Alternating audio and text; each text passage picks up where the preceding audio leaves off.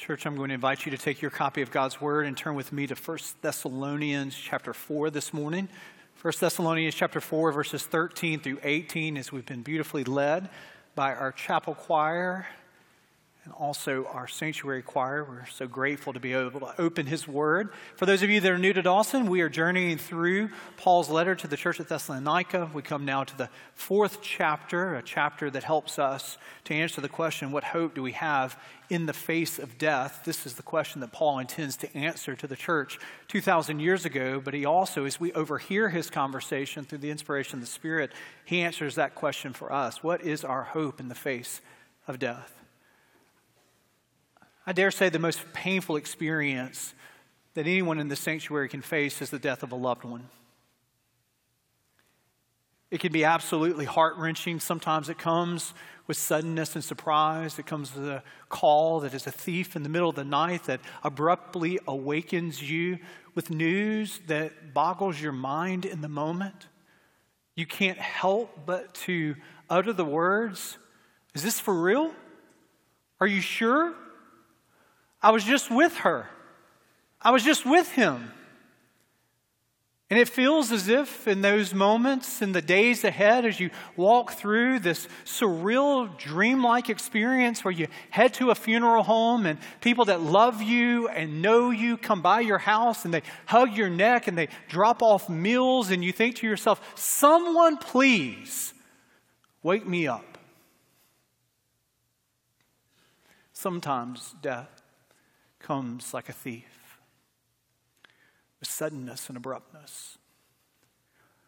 Sometimes it comes like a long, drawn-out prelude that seems to never get there.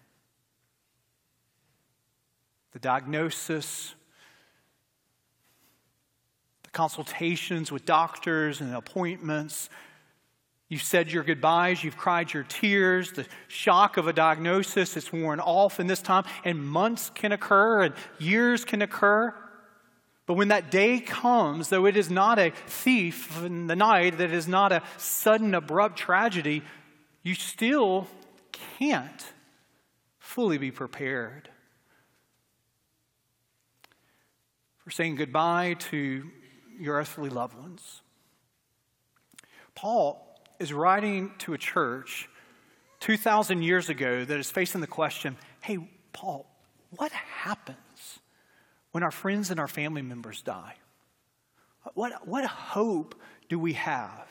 And out of all the things Paul could have given comfort to these Christians in Thessalonica, he would say these words that are found in chapter 4, verse 13, "But we don't want you to be uninformed, brothers, about those who are asleep." You can underline that, you can circle that, you got to understand what that means. We'll come back to it. "That you may not grieve as others do who have no hope. For since we believe that Jesus died and rose again, even so through Jesus God will bring with him those who have fallen asleep." Then he comes back to that image. Verse 15, "For this we declare to you by our word from the Lord, that we who are alive, who are left until the coming of the Lord, will not precede those who have fallen asleep." Third time that image. Verse 16, "For the Lord himself will descend from heaven with a cry of command, with the voice of an archangel, and with the sound of the trumpet of God, and the dead in Christ will rise first.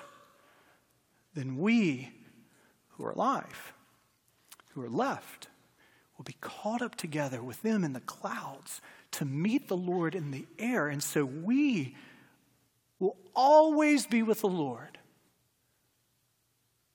Therefore," everything that I'm talking to you about here, I'm doing it for one reason: encourage one another with these words. If you've ever wondered what is our hope in the midst of death, what is our hope in the suddenness of the thief that we know to be death, or the drawn-out, prolonged difficulty that comes with disease and sickness this side of earth, notice that Paul says that our grief in the face of death is natural. Don't take just my word for it. Again, verse 13, "But we do not want you to be uninformed, brothers, about those who are asleep, that you may not grieve as others who have no hope." We've had 3 chapters, going into 4 chapters, where Paul seems to be reviewing and reiterating things that he has taught the Thessalonian brothers, or the Thessalonian brothers there, while he was there for 3 weeks planting this church. It seems at this point, this is something that did not come up while they were together. So Paul says, I don't want you to be ignorant. Ignorance is not a bad thing. It's just the absence of information. They didn't know the answer to the question, well, what hope do we have in the face of death? And so Paul comes and he says, let me tell you about those that have fallen asleep. Don't misunderstand what he's using with this metaphor. Common metaphor in that first century world. He's not talking about your sleep score at the end of a restless night. He's not talking about getting more naps in the day. This is not what Paul's talking about. All throughout the time of Paul, you would have even like in Homer, in the Iliad, this Greek poet talking about death using the image of sleep. Homer would say in the Iliad, a poor fellow sleeping, asleep, killed in the defense of his fellow citizen. Paul would use this in 1 Corinthians chapter 15, talking about there are people on the earth after Jesus was raised from the dead who saw Jesus with their own eyes. And so Paul talks about those people by saying in verse 6, then he, Jesus, appeared to more than 500 brothers at one time, most of whom are still alive, though some, notice again, they've done what? They've fallen asleep. Not talking about sleep patterns here. They've died.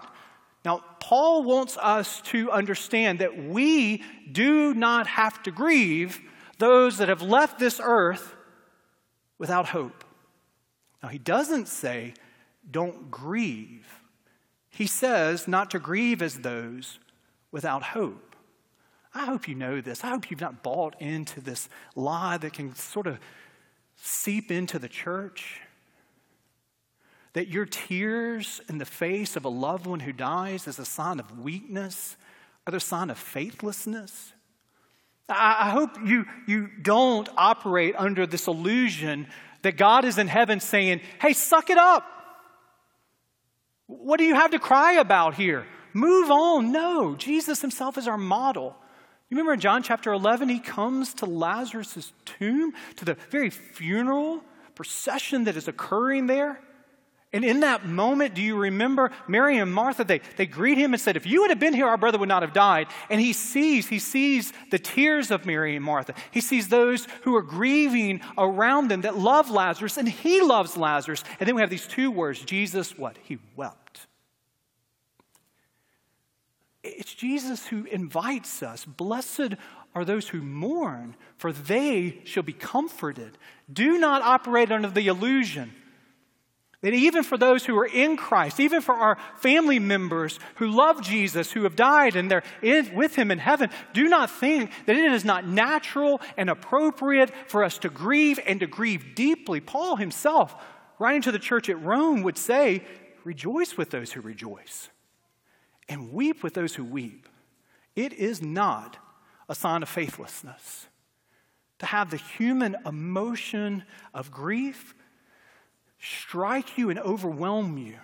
Because you know where that emotion comes from?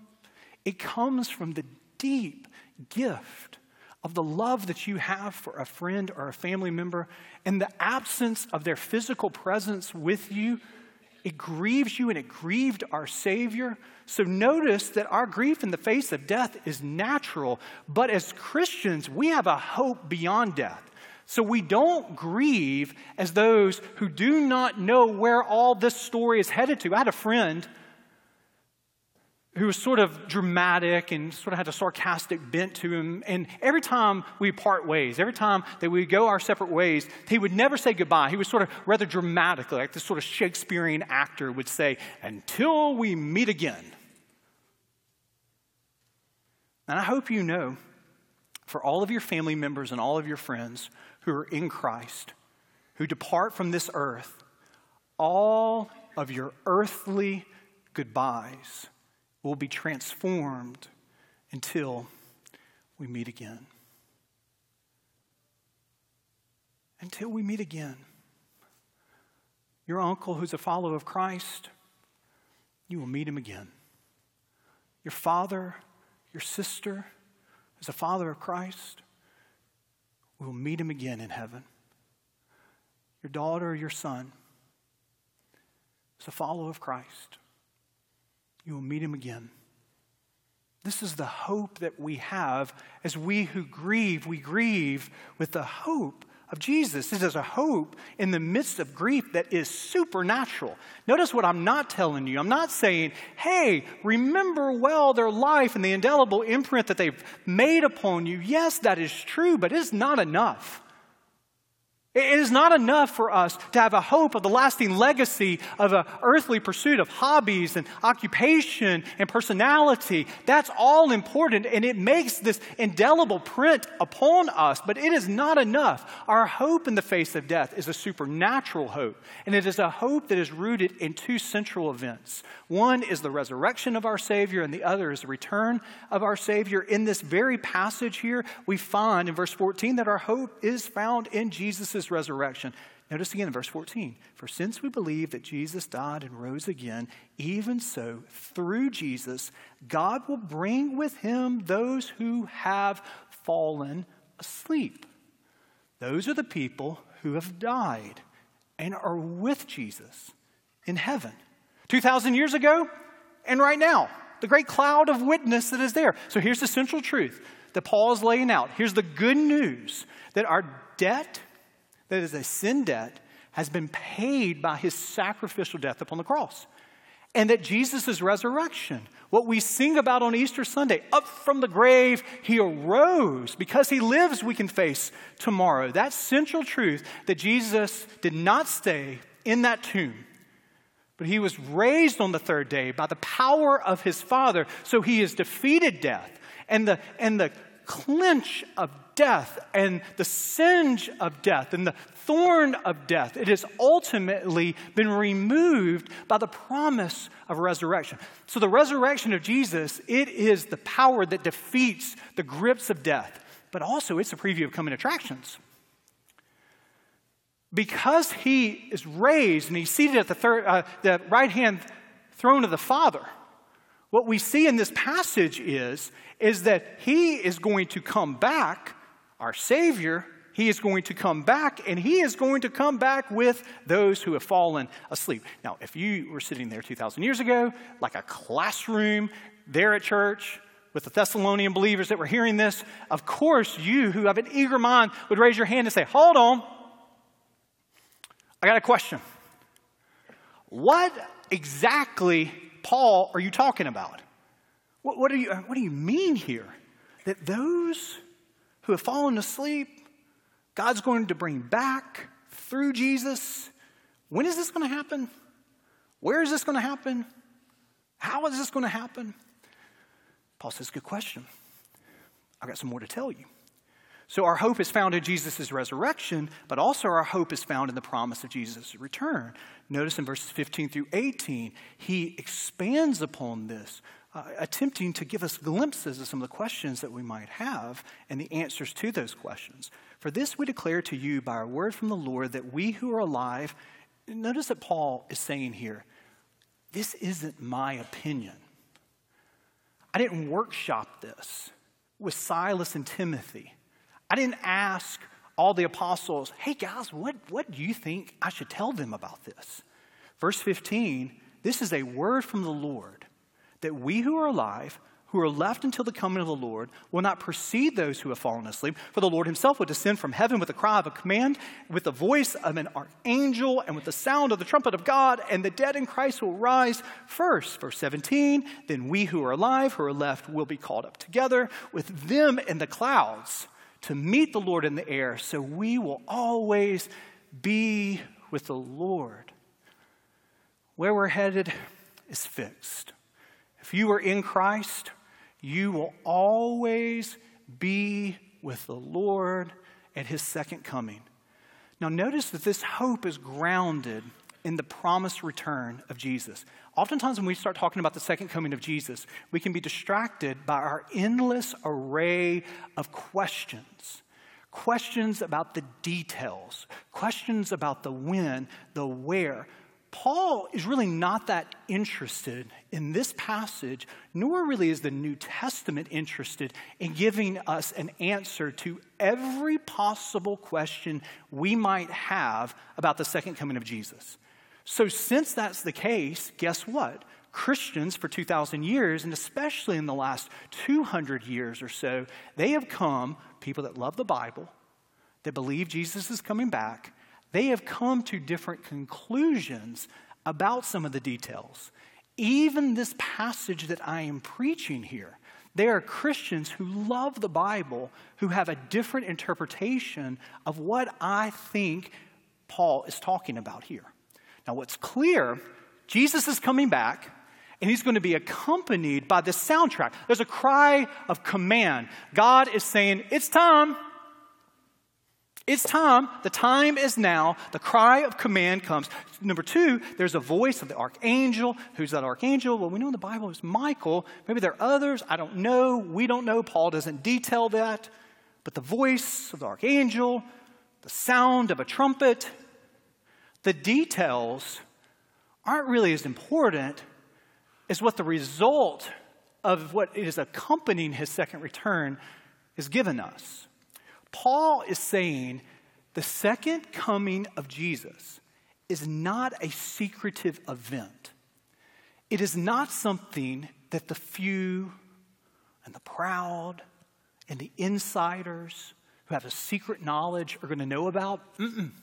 It is going to be a cataclysmic event that every media outlet will be forced to cover because it will be worldwide in its scope. You don't have to be somewhere. It's like, well, where do I need to be? Where do I need to be to see this here? Maybe I'm not going to know about it. Well, of course you're going to know about it here. It is a cataclysmic event that is not secretive.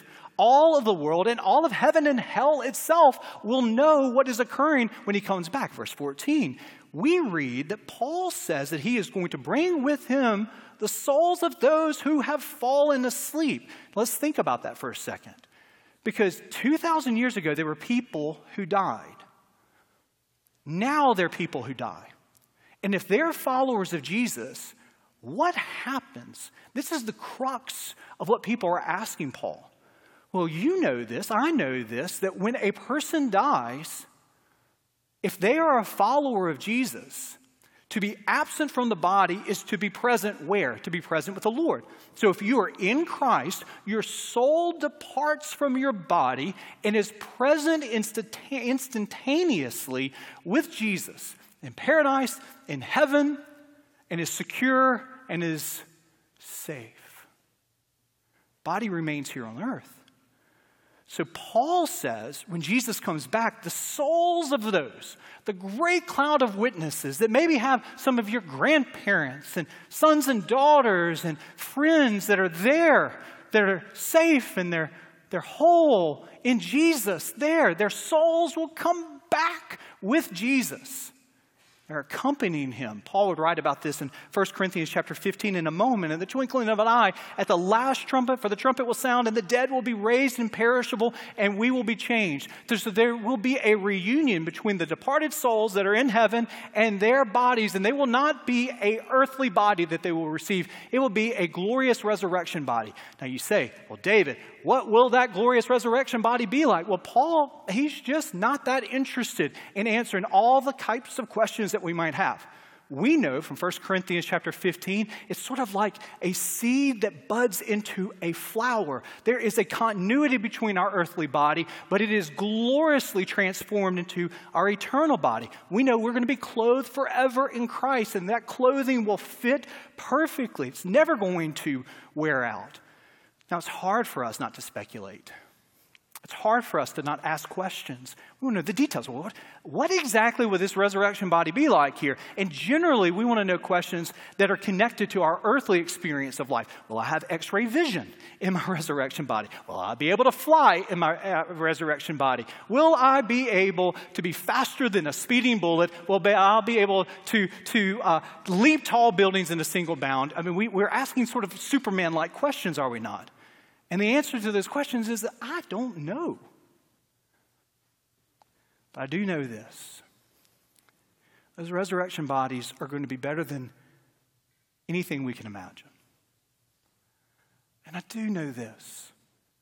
They will be sin-free and sickness-free forever and ever.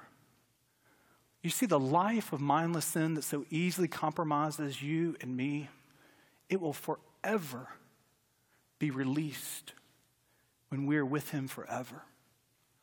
I do know this, that we're going to have hands that will only serve the Lord. I do know this, we'll have eyes that are worthy to gaze upon the holiness of our Lord. We'll have ears that will be able to bear the holy soundtrack of eternity to come. We'll have tongues that will only speak blessings and not cursing. We'll have feet that are swift to do the bidding of our Savior. And we'll have hearts that are clean and pure, and they're large enough, and they're holy enough and loving enough to embrace the glory of God. That is the future of those who are in heaven now, who will return with him in his second coming. Now, those on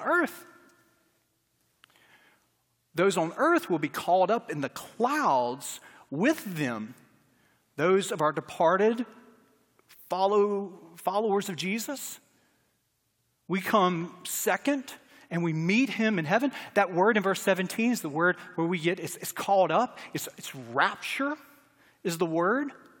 Now, it's at this point that many Christians have myriads of interpretations of exactly what's happening here and how that fits with a cosmic timeline of the second coming of Jesus. It seems to me that the way we should understand this passage is connected to the words that Paul is using here. One word that really grounds and helps us understand what Paul is talking about is the word that you see in verse 17 that is translated meet. Let's talk about that word for a second, because I think it really helps us understand what our future destiny in the second coming of Christ is going to look like. The word meet is used 2 other times in the New Testament. One time it's used in Matthew chapter 25, verse 6. It's the parable of the virgins that are waiting for the bridegroom, and they meet the bridegroom, and they welcome the bridegroom, and they go back to the wedding feast. In Acts chapter 28, verse 15, you have Roman believers that travel out to the Forum of Appius, and they welcome Paul, and they go back to Rome with Paul. That word meet, utilized 2,000 years ago, is the action of citizens. When a king or a dignitary comes to their town, they go out to the city gate. They welcome that dignitary. They meet that dignitary. They greet that dignitary. They mark the occasion that the king has come, and they go back to the city to celebrate here. So it seems the clarity that Paul is saying is that the dead in Christ will come back, their bodies will be resurrected, and there will be a resurrection body that they have, and we here on earth will go into the clouds, and we'll meet in this grand, glorious welcoming of the King of Kings and the Lord of Lords, and we'll come back here to this earth in the transformed inauguration that ultimately will be the new heaven and the new earth, where we will be with Jesus forever and ever. Amen. Now, in this passage, those who are alive at this time will greet him in the sky, come back with him, reign with Jesus. There's no doubt that there are many questions about the end times. And I just think sometimes we miss the forest for the trees. We have, and I don't mean this in any way, there are times that we want to fill in and answer questions that Paul is just not interested in answering for us here. If you boil down this passage, Paul is saying, have hope, Christians, because Jesus is coming back. Your loved ones who have died, if they're in Christ, they're safe, and they will be with Jesus forever. And he tells us this much. Verse 18, therefore encourage one another with these words. This is our hope. Our hope is fixed in the resurrection of Jesus, and it's a hope that is fixed in the return of Jesus. Apart from this hope, I honestly don't know what hope you have or I would have in the face of death. I mean, apart from the glorious good news that someone has defeated death, and death doesn't get the last word, and we're certain of a fixed destination that we have, if you remove that from this story, I'm not particularly sure what hope we would have. I remember about 12 years ago, I was pastoring in another church, and I had a situation where there was a connection to me through a family friend and a tragic passing of a young lady, and I was asked by the family to step in and to do the funeral, and I was absolutely honored to do that. Did not know her, really did not have a long-standing relationship with this family, but they were, I was the closest sort of connection that they had, and so they called upon me to do it. I met with the brother who came into my office, and he said, David, I want you to do this funeral, but you have to do it under two conditions. One is that you don't mention God, and the second is you never open the Bible.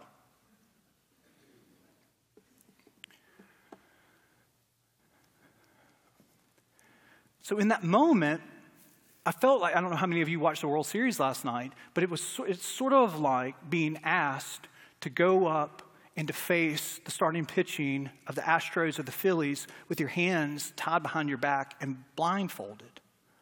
I was dumbfounded. And I had to admit in that moment, I can't do what you're asking me to do because I'm a Christian first and foremost, and I'm a proclaimer of the gospel. We had a great conversation. And ultimately what he was asking was that I wouldn't condemn his sister to hell or preach her into heaven. And I don't do that. That's not my role. It's not your role. We leave that to the sovereign goodness of our God. He was asking that I didn't pass out an offering plate. Well, of course I wasn't going to do those kinds of things. And we had the service, and in that moment, we talked about the hope that God offers, and we did it in a way that was to honor the request of the family. But in that moment, it just dawned upon me.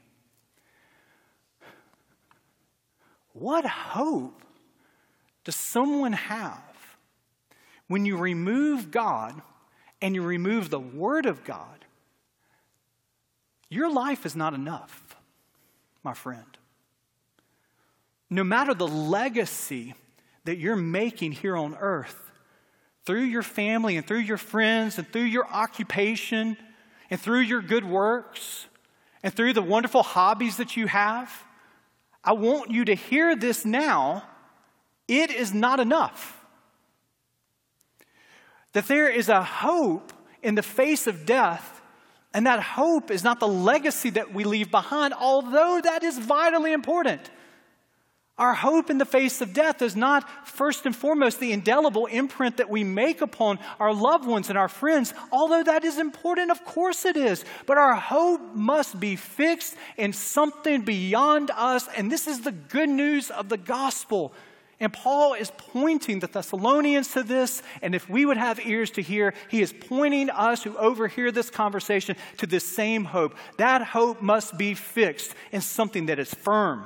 That hope must be fixed in someone who has defeated death and defeated hell. And ultimately, when you trust him as your Savior and Lord, when death knocks on your door, and it will,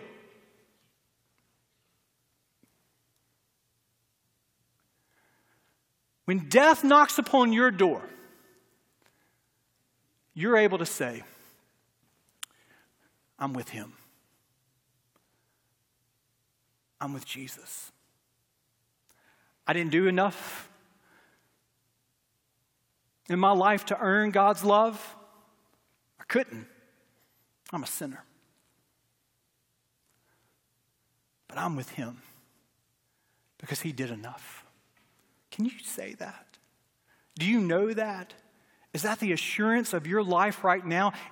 Can you sing that wonderful hymn of the faith that maybe is familiar to your ears and maybe more familiar to your heart, that our hope is built on nothing less than Jesus' blood and righteousness? I dare not trust the sweetest frame, but wholly lean on Jesus' name, on Christ, the solid rock. I stand. All of the ground is what, church? Let us pray.